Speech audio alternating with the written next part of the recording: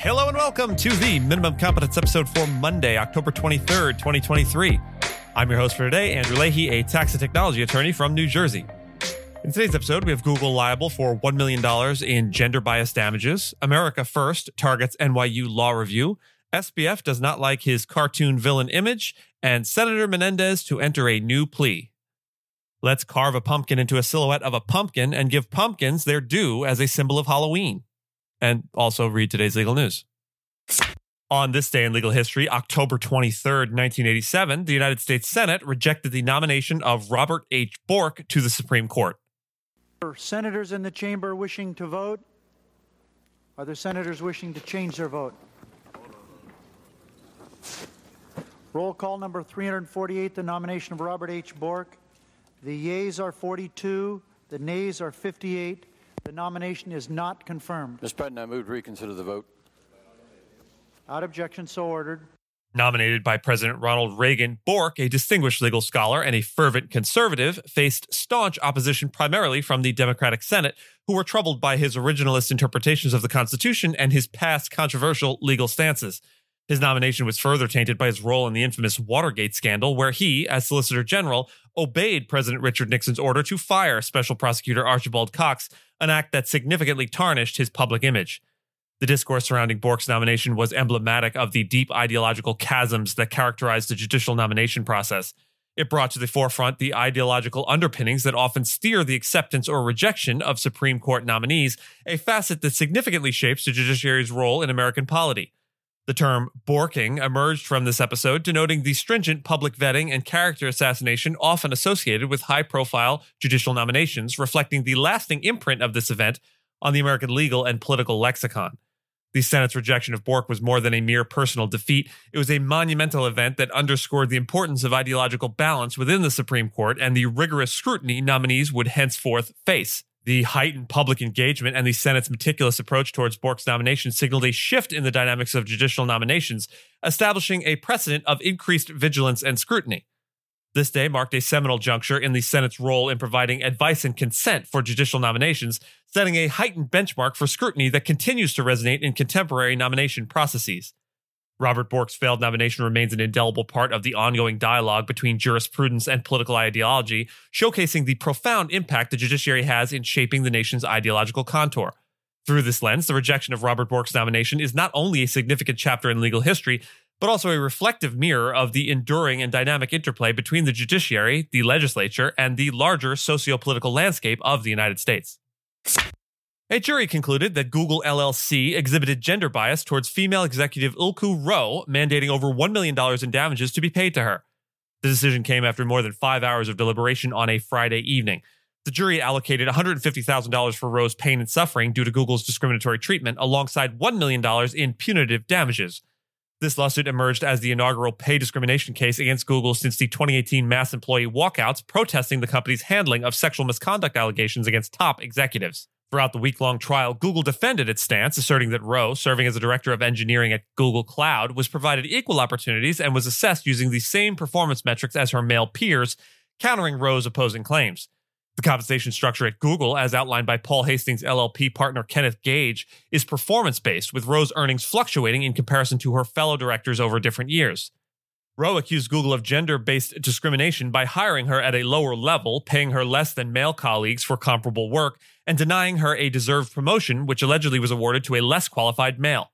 Despite her extensive 23-year experience in the financial services and technology sector, Rowe was hired as a level 8 employee, whereas men hired around the same time with supposedly lesser experience were placed at level 9, earning them a higher salary. The jury, however, found that Rowe couldn't establish that she was paid less than at least 2 of her male counterparts, as required by New York law. Despite this, Rowe's attorney emphasized that Google had undervalued her expertise when she was hired in 2017 as the technical director of financial services at Google Cloud, and further alleged that Google retaliated by demoting her following her complaints about discrimination. The lawsuit, filed under New York equal pay law, aimed to hold Google accountable for perpetuating a lower standard of treatment and remuneration for women in tech, as outlined by Rowe's legal counsel.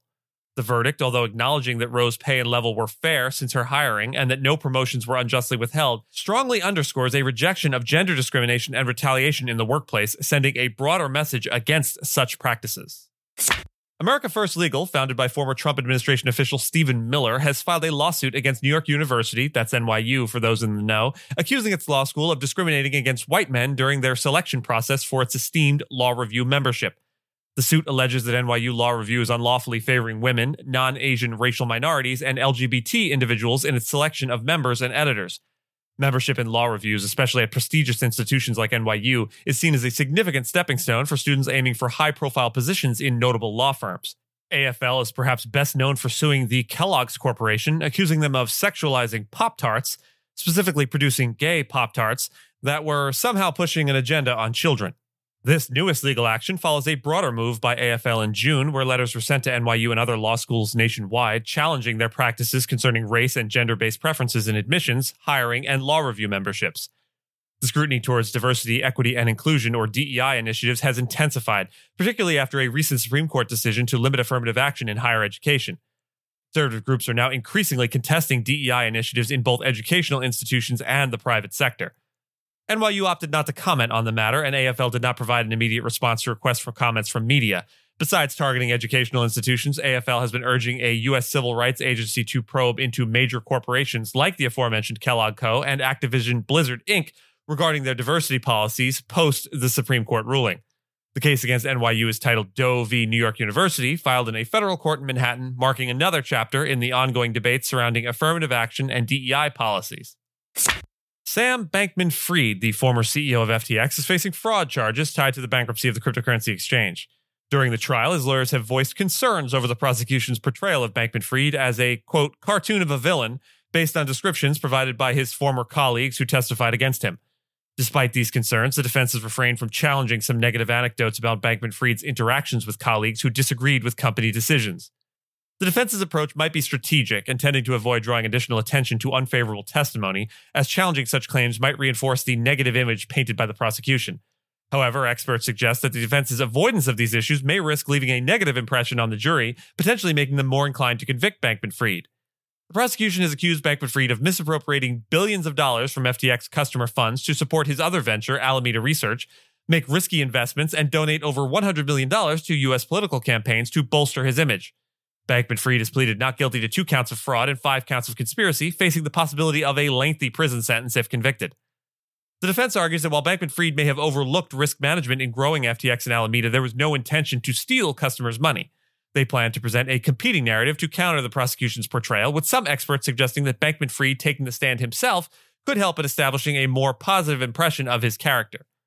Testimony from key prosecution witnesses like Nishad Singh, former engineering chief at FTX, and Caroline Ellison, Alameda's former CEO and Bankman-Fried's ex-girlfriend, detailed instances where Bankman-Fried allegedly disparaged colleagues over financial disagreements. These witnesses' accounts contribute to the prosecution's narrative, contrasting starkly with Bankman-Fried's pre-arrest image as a well-intentioned individual in the cryptocurrency space.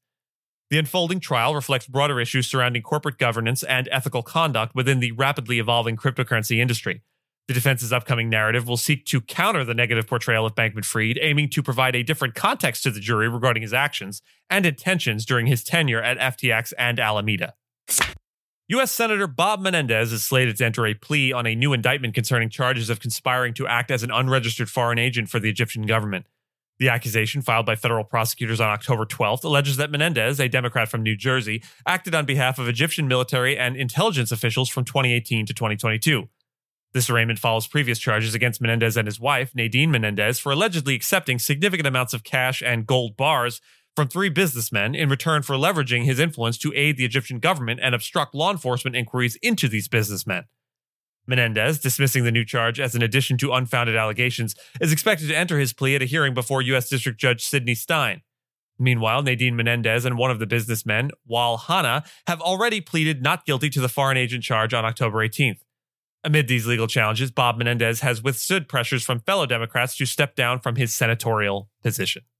And with that, I thank you so much for listening to Minimum Competence, your daily news podcast for lawyers. If you're looking for more than Minimum Competence, links to further reading on all the topics touched on today are in the show notes. If you have any questions or story suggestions, you can find us on Mastodon on the esq.social instance.